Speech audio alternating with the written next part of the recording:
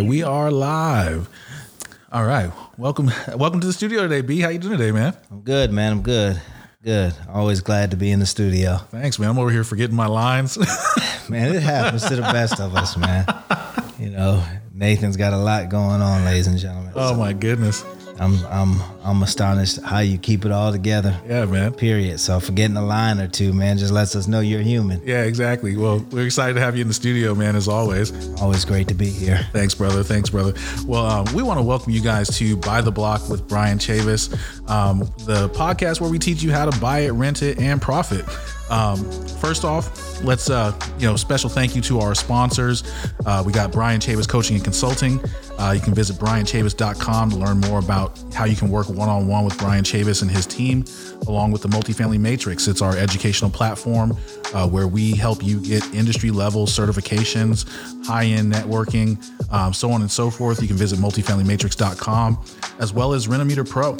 Renometer has been gracious enough to help us out with offering 5 free rental reports to all of our listeners. You can visit brianchavis.com/Renometer. And thank you so much to all of our sponsors, Allison's Alligator, Home Depot Pro. The list goes on and on. Yeah. We got so many people, chiming in and helping out that, it's exciting times. So It is. Absolutely. We're blessed to be in this position. Yeah, man. Exciting. As always, so much exciting news. You were featured on Yahoo Finance, man. Yes. Yahoo Finance. So big shout out to Yahoo Finance. Absolutely. Yeah, it was a great article. I'm appreciative that folks, resonate with the story and understand, the struggle.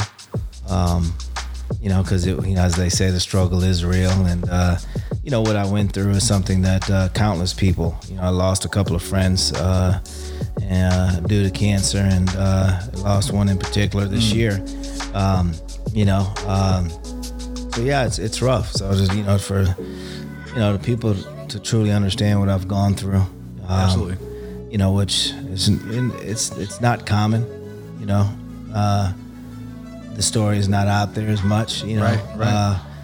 But articles like this, I think are good. I'm okay with sharing it. I'm at a point now where I'm okay with sharing the story, and I really feel like it can help so many others. So. Absolutely. For those of you who are listening who may not know, let me read the intro or the title. It says, "Even a brain tumor cannot stop real estate tycoon and best-selling author Brian Chavis." And many of the people listening may not know that you actually did struggle with a brain tumor. Tell us a little more about that, man. I mean, what happened. You don't have to go into, lots of detail, but I'd love to hear more about that for some of the listeners. Yeah. And how you feeling today, man? Of course, I'm feeling great today. You never shake it, the headaches and things of that nature, but, that's like Paul said, a small thorn in my side, that is, I'm okay with that. But the struggle was tough for many years. Yeah.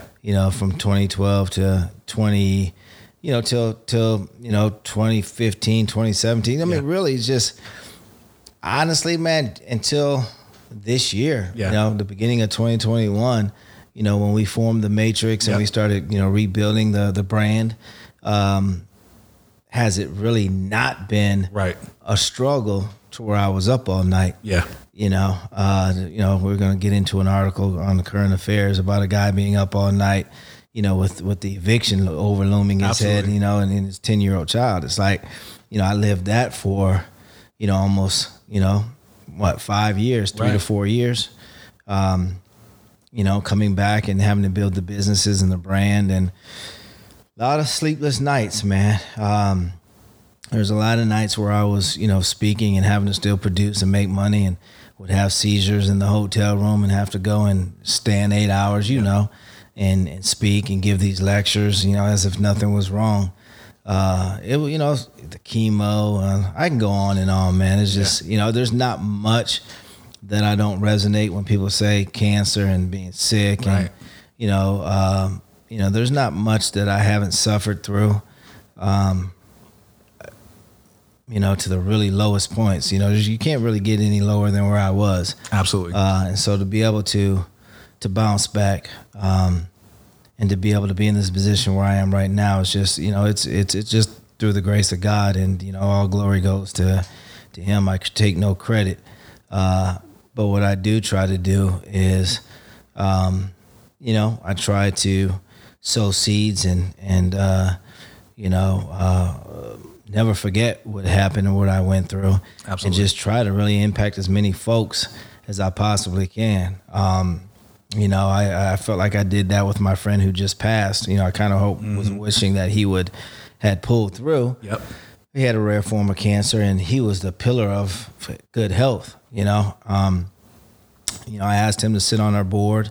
We were planning on him being around. He was going to be on the board of Chavis Capital, and because he had a tremendous, he was in the real estate development. He worked in develop strip malls. Yeah.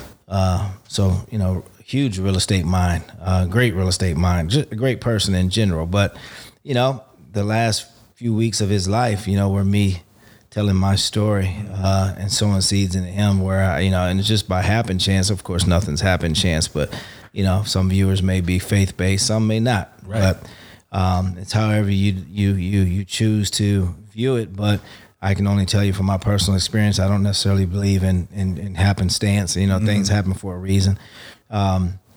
We all have the right to make choices. Right. So, how they happen in the direct path, obviously is impacted by our choices that we make. But walking across the street, just so happened to see him. Yep.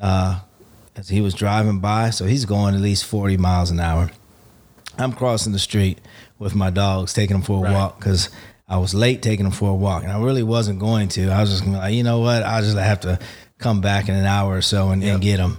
But then something pulling at my heart and say, no, just go take them out. So I did a U-turn and went back to the house, grabbed them, took them out, making my way across the street to take them for their walk. And there goes Eric driving by. And so the chances of him going 40 miles an hour, me coming back, crossing the road at the right time. Right. So I let for the, the skeptics, the non-believers or whomever, I let them, they can digest that however they want. But, so I see him, I bump into him. He comes back and pulls back around, and we start talking. And oh man, Nate, he looked bad. Oh man, he was about less than 100 pounds. He was just really bad shape. Yeah. Had a bag, the name of the bag, that they attached. Colostomy bag? Yeah. So they had that. He had that. And I believe he was in a rough spot. He was beginning to really feel like he was more of a burden to his family, his fiance. And I think he was in a spot. And I was very familiar with this spot. I was in this spot to where I thought, that taking my life was really the only true measure of it was only the only way, what a real man would do. So most of us think, committing suicide or doing things is a selfish act, and we look down on that. But my mindset at this time was, I was just much of a burden to everyone. I didn't want this thing to grow to a point to where I was going to be a vegetable, and my fiance at the time, was going to take care of me. And I just didn't really want that to happen. I didn't want to be a burden to anybody. So a soldier will take his matters into his own hands, right? That's my mentality. So, I went to commit suicide, and there was a chain of events, and we won't go into it, that happened. And, someone intervened. It was a group, oddly enough, it was two brothers that would visit my door every day. Yeah. Every day. Not every day, every week. Yeah. I'm sorry. They were Jehovah's Witnesses. Okay. They would come knocking. First couple of times, man, I'd look and see there was, it was the Jehovah's Witnesses, and I would, I wouldn't go to the door. And then one day I went to the door, and then from that point on for like months, I would bring them waters, and we would have conversations, some long in depth, some short and sweet. Yep. Right. So anyway, at the time, I told myself that it was the day I was going to, to do it. Yeah. So I was headed out to do what I needed to do, and lo and behold, guess who's come walking up the steps at this time? It's these two brothers, Yeah. you know, the two Jehovah Witnesses. And they can see I was distraught about like how I looked at Eric Yep. that day. They can see something was troubling me, and we just began to talk. And so I kind of was telling them about what I was going through. And I can just remember the one that never really spoke that day and said something to me that kind of really changed the path at the time. You know, he was like, you know, so you're going to go and take your life. You're going to do things, jeopardize your eternity because of what a man or doctors had said. Because I had just left Moffitt, and it was bad news. And they really didn't look at my scans or do anything. And they just, Right. it was just like doom and gloom. It was just like, well, you know, this thing could spread and it could do all these various different things. And so they put this in my mind that this was my fate. So I was like, okay, well, if this is my fate, I'm not going to let my fiance go through this. She's a doctor. She's got a great career. There's no way in the world I'm going to, you know, there was no kids or anything. We weren't married at the time. I wasn't going to burden her, right? So I was going to take things in matters in my own hand.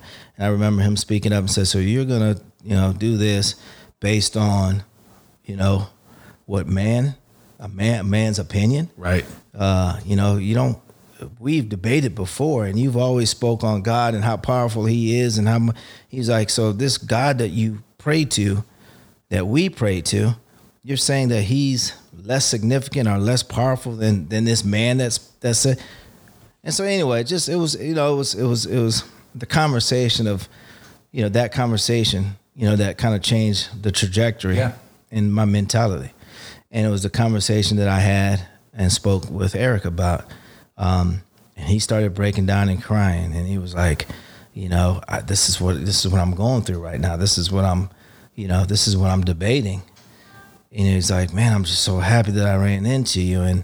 And so we had conversations after that. I went to his house and I spoke, and, you know, we had many conversations, you know, and I felt like I was helping him get to a spot to where, you know, at the time I knew it was a spiritual conversation. Yeah. I knew he was getting aligning himself with God, because he would say certain things and I'd be like, hey, look, Eric, I wouldn't be cursing. I wouldn't be, you know, in that mentality right now.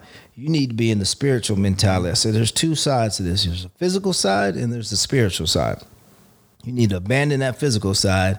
You can't fast. There's a few things we talked about. I said, but you can fast from bad language, you know, certain type of thoughts, and you can get into the spiritual. You need to come to God. You need to have a conversation with your maker, whomever you need to have a conversation. So we talked about that. What does that look like? How does that? It's like, listen, we don't have to burn incense. We don't have to do this. We don't have to know scriptures. We don't have to.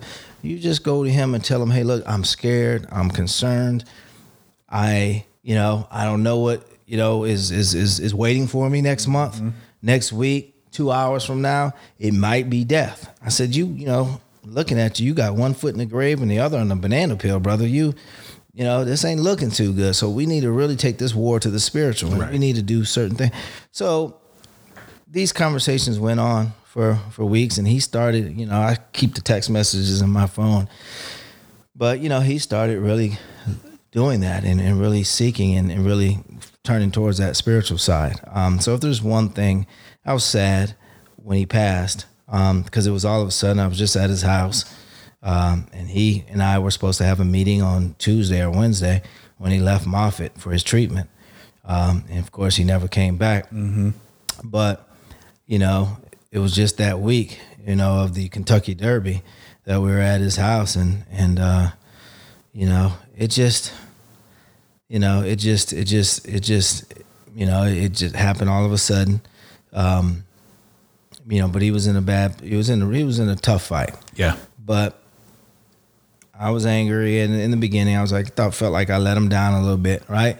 But you know, the more I thought about it, it was like, okay, well, had it not been for that crossing the street and me having that conversation, and it had not been for me sowing seeds into him, you know, the chances of him being spiritually ready when he transitioned, but we're 0 to none. So, you know, I take.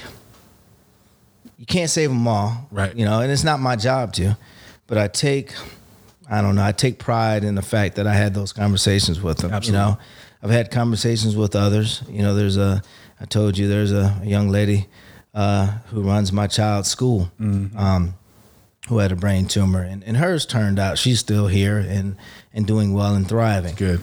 But some make it, some don't. But at the end of the day, it's not my job. I have to realize it's not my job to, it's above my pay grade, who stays, who goes, how that all happens. But, the one thing I would always tell Eric, because he would love to give me credit for coming by, I'd be like, man, listen, if it was up to me, I'd let you die. Oh. I was like, I don't want to be here. I don't want to see you in this condition, Yep. Don't give me credit. The credit goes to God, because if it weren't for an agreement that I made with him when I was going through what I was going through, I wouldn't be here speaking to you right now.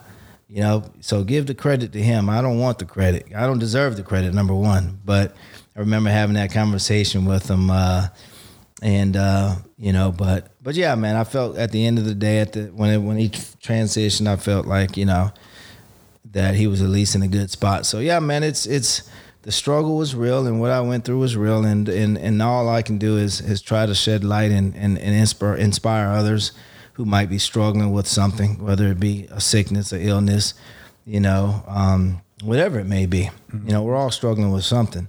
That's fact. And if I can show that, I can make it and I can pull through, you know what I mean? It should I don't know, it should expose others to the possibility of anything's possible. So absolutely. So yeah, man, that's thankful that the story is being circulated. Yep. I'm thankful that the story is perhaps now will help someone else who reads that. Yep. I look forward to continue telling the story and continue however we figure out to inspire others, that are going through something. Because again, we're all going through something. Absolutely. Our listeners right now, there's somebody driving and listening to this that has a struggle or something on their heart, and it's tough, and it seems to be overwhelming, and it seems to be to a point where they can't handle it. And that's where you have to realize that, okay, well, this is where you have to, this is where you do have to look inward spiritually, and you do have to try to tap into that. And, how do you do that? And, and you don't have to be spiritual. You don't have to be over, in church every Sunday. That's not even what this is about, So, but yeah. So, I hope our listeners realize, man, that, and they do, because I get this all the time about how they love our conversations and how they love how real you and I are. And, we seldom talk about this part. It's always real estate, but it's, it comes a point where you can't just talk real estate. You also have to talk about who you are as a person, as an individual. They go hand in hand, dirty business, dirty mind, dirty business. You know what I mean? Yep. Corrupt mind, corrupt business, So, if we can get folks, spiritually yoked, we can get folks in alignment with their purpose. It's going to help in their personal life and in their business life. So I think it's, I think we need to have more conversations like this and share more. So agreed. Agreed. And we're so thankful you're still here, B. Definitely been an inspiration to so many people. It's always great to see people coming up to you after different events and sharing their own stories as well, and how you've inspired them to fight. I see it on social media as well. People that are struggling with their own, brain tumors and things of that nature. That are saying, thank you so much for sharing your story. And, thank you to Yahoo Finance for picking it up and running with it. Millions of people read Yahoo Finance on a daily basis. So, that's really exciting. Let's get into the topic at hand today. We're talking about staying up late at night. We've got the eviction moratorium that's keeping folks up at night.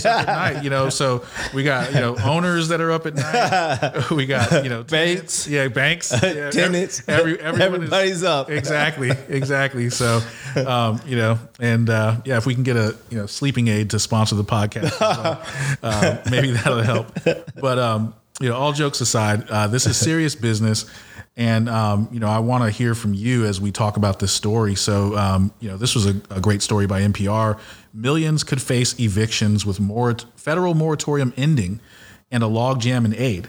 And we went through and read this story about Miran Masadad, single dad who drives Uber for a living. When the pandemic hit, he actually stopped because he couldn't leave his daughter home alone. And so he fell behind on rent to the tune of around $15,000. He was only able to recoup around $5,000 through government aid. And so he's, suffering from panic attacks and things of that nature. And, they're saying, 7 million people are still behind on their rent, according to the Census Bureau. What do you think about this? As you went through the story yourself, what were some of your thoughts reading about Muhammad, the trouble getting aid, and, what do you think's in store moving forward? Good question. My first initial thought was, I told you so. Yeah. And that's wrong, but I mean, continue the trend of just being honest. Right. Right.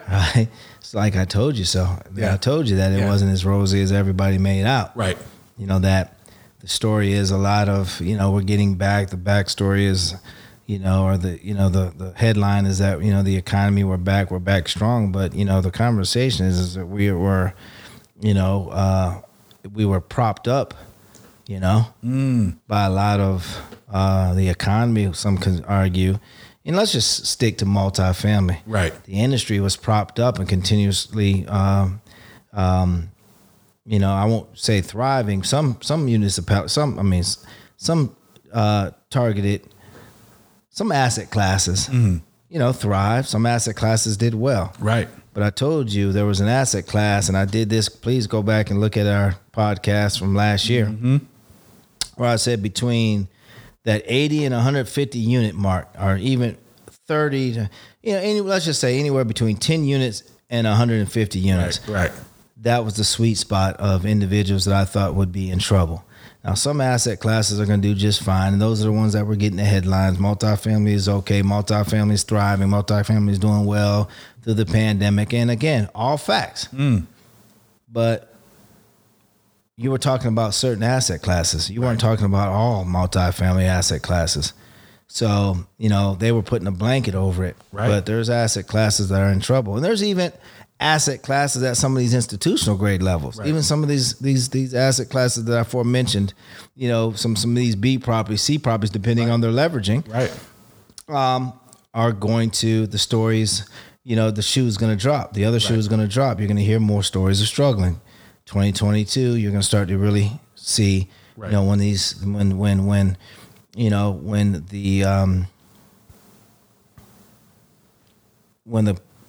the counter, when it begins begins to shift, the weight begins to shift in a different direction. It's you're going to see where the banks are going to, a lot of these projects are in forbearance. A lot of these projects are in special, I forgot what they call the actual term, but special services. So a lot of folks are trying to work things out. They're giving these operators an opportunity to get the wheels back on. But you're starting to hear where a lot of banks are saying, okay, we got to really look at what assets, what operators are going to be able to weather the storm, and who we need to, basically cut the bait, cut the line on. And you're going to see that a lot of the asset classes that are over leveraged, and a lot of the in between 10 to 150 units, you're going to see a lot of these small independent syndications, especially these newly minted syndications that come in with over leverage because they promise their investors a certain pref, and they use leverage they use leverage as the only means, the only lever to pull to be able to obtain those prefs. Right. Okay. Versus sound operations and a sound value add play. Right. The knee-jerk reaction is we're going to say we do value add, but the real trigger or the real lever we're going to pull is through leverage to be able to get those returns. And that's fine when things are good and the music's playing, but when the music stops, that's when you have those issues. And, as they say, when the tide rolls back, that's when you get to see who's swimming naked. I've said that 100 times if I said it once. Yep. So you're going to begin to see more and more of these stories. But, this particular story is talking about two players, and they left out the most important player, the 800-pound gorilla in the room, which is the bank. They talk about the tenant. Yep. And they talk about the landlord as if the landlord has full control over this. So the landlord has to make a certain decision. Will they forgive? Will they work something out with with the tenant who's $15,000 in debt. Right. But what they really don't understand is that the landlord, as soon as they hang up with the tenant, has to then call the bank. That's true. And the bank is the one that's telling, basically Right. holding all the cards. Right. And so if the bank's not willing to work out, so these, it's more than, in NPR is just, they just talked about what's on the surface, but it's really, you got to bring all parties to the table. You got to have a conversation about all parties. This is a conversation much to do with the banking stability in the banking world. The good news is the banks are in much better position than they were in 2008. This was a banking issue in 2008. Okay. Right? It's not so much now. So banks are in better position. Now we're just really going to see how they react. That's at the end of the day, that's really what, where we're at. So, I saw there's another landlord in here that's Stephanie Graves from Houston. She owns and manages over 1,800 rental units. And she said over 20% of her residents were behind on rent. What do you think about that? And what would you do? 20% of your residents are behind on rent. That's huge. Yeah. Again, that really shows. See, that wasn't talked about last year. They weren't leaking these stories out because that puts a lot of doubt in the marketplace. Right. But where was this story when I was saying, that the picture cannot be that as rosy as what everyone is saying it is. Mm-hmm. So the fact is that there's a ton of operators out there like this particular lady in Houston, throughout the Sun Belt, throughout the Midwest. There's a ton of operators. Again, the story is in the devil's in the details. The devil's really in the financing. Absolutely. What does that capital stack look like? What does that leverage look like? That's that crazy. LTV. So 7 million people behind on their rent. 1,800. How do you fix units. that? Yeah, 1,800 rental units. You divide that by 7 million. That's a lot of. How do you fix that? Yeah. Seriously, Nate. Because I don't have the answer. Right. I'm asking a serious question. How do you go about fixing that? Somebody's gonna at some point. Somebody's gonna have to have a decision that has to be made, and it's obviously the banks because they're the one holding the note. Where we either continue or we cut the line. Yeah. And cut our losses and keep moving. Right. Because the debt, or we forgive the debt. Correct.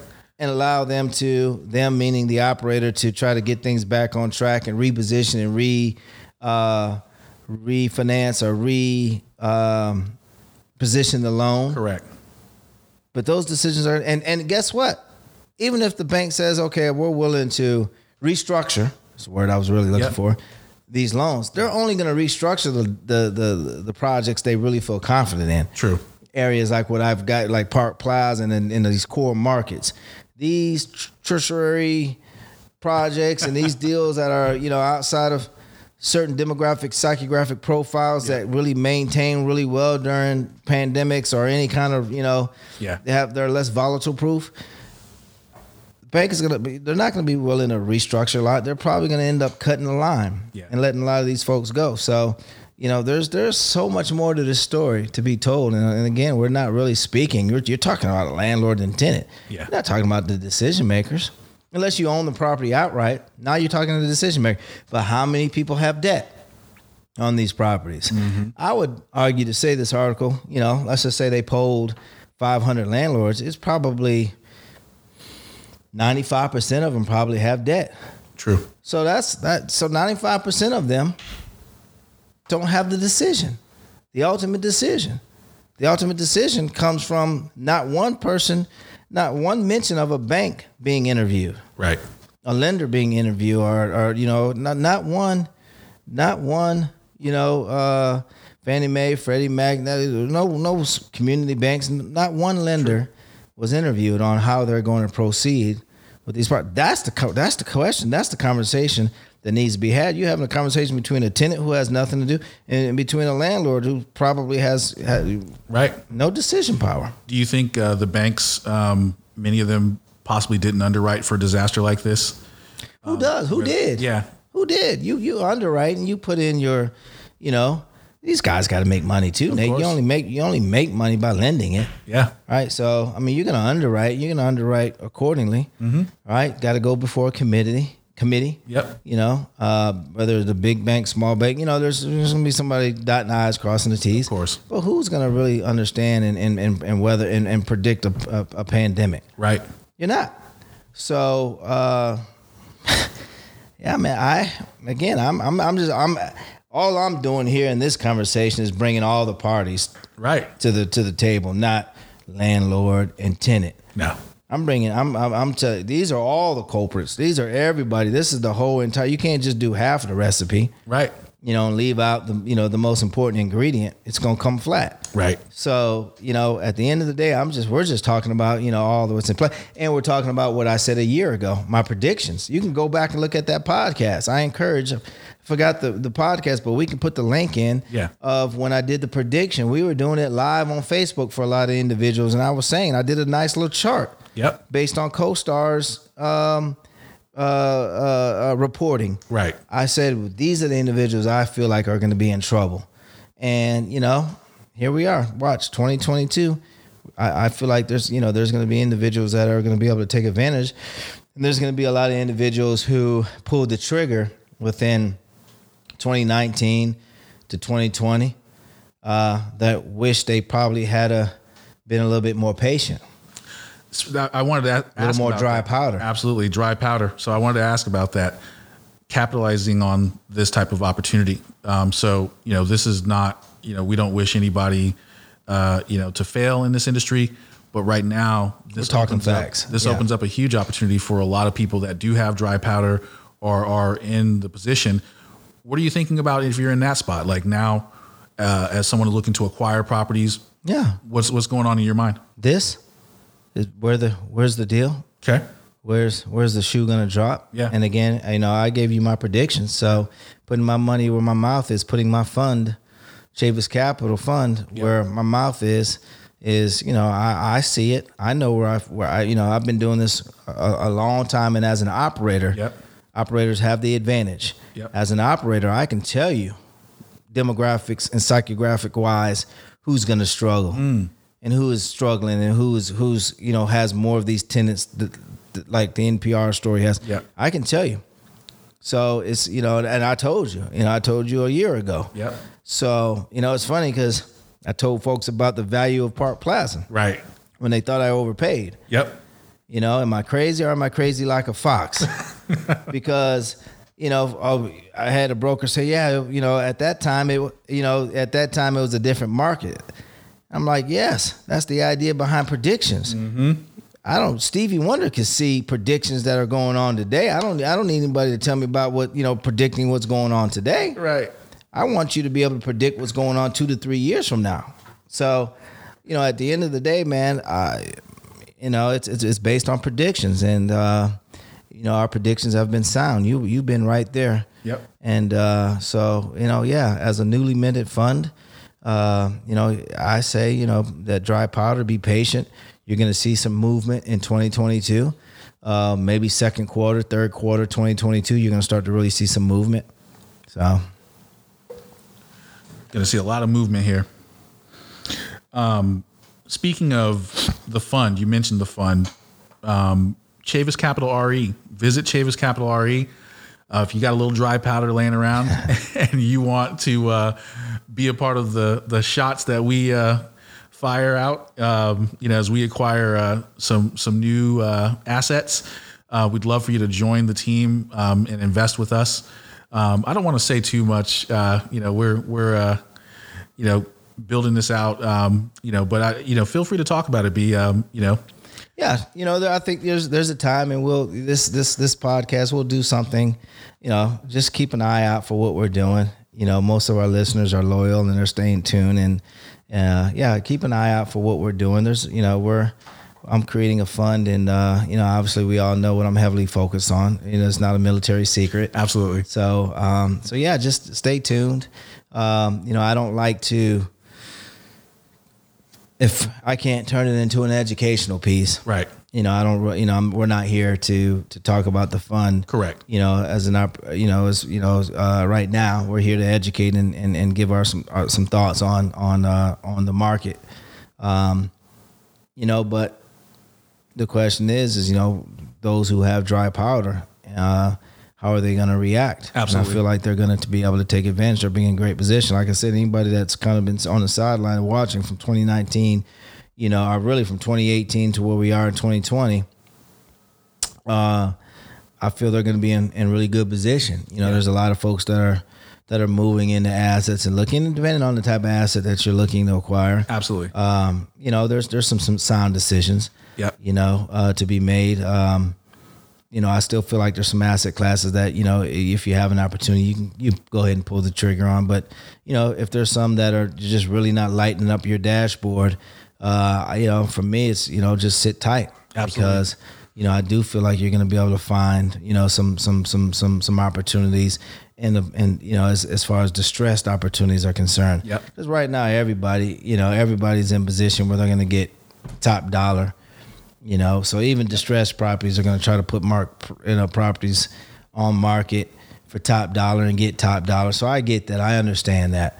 And depending on where you're at, sometimes paying top dollar, some folks have overpaid. Some say I overpaid, but look right. where we're at now.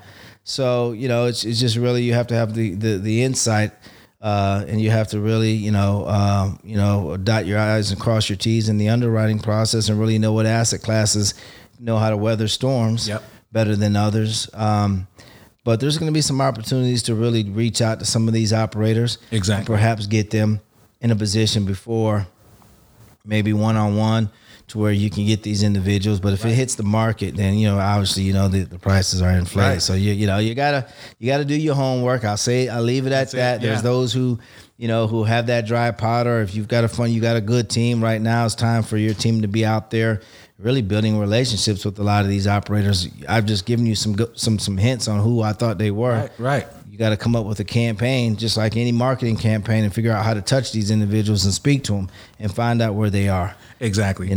As a consultant, I see a lot of our consultants, that's what they're doing right now, reaching out, using this knowledge, reaching out to these operators, figuring out who they are.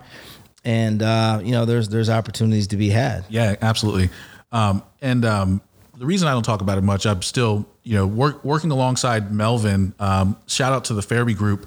They've been phenomenal at helping us learn, what you can and can't say. We never want this to be a crazy advertisement or anything of that nature. Correct. And what I do like about Chavis Capital is that it's tied to our educational arm, Multifamily Matrix. So if you have dry powder and you don't have experience with multifamily, or even if you do, it's a great network to be able to learn as you are growing your investments. And so, I would advise you guys to visit chaviscapitalre.com. You can put your information in. You can learn more about what we're looking at and why we're looking at the certain types of properties, learn our process, our criterias for evaluating what a good deal is to us. We'd love to invite you to just join us on the journey. I think, man, we covered a lot today, B. Yeah, we did. We did. Once again, we want to thank you guys for listening to Buy the Block with Brian Chavis. If you found some value in this podcast today, we would ask that you just leave us a review. That helps us out a lot. It helps the algorithm. Spread the love. We just won a little award for being one of the top podcasts. So top finance podcast for real estate. So that was exciting. And, can't thank you guys enough for listening. So, if you haven't left a review, please leave a review on your favorite podcast platform and share it with a friend. Please. But B, thank you so much for joining us in the studio today, B. Thank you for always doing what you're doing, Nathan. I always try to give you credit. I think you know that. But I can't thank you enough. Never will be able to thank you enough for, as we talked about this afternoon, early on in the podcast, my struggles. A lot of folks don't understand that, it's those who stay with you during those struggles and stick with you as close as a brother. And you have definitely done that through helping me personally, my family, and just really reviving this business. So, I can't thank you enough for what you've done for me personally and my family. And, Yeah, man, we're just getting started. So that's the most exciting part. Absolutely. Hey, it's my pleasure, B. It's truly an honor. Once again, just always a pleasure, brother. Always a pleasure. All right. Talk to you next week, man. All right, guys. See you next week. Take care.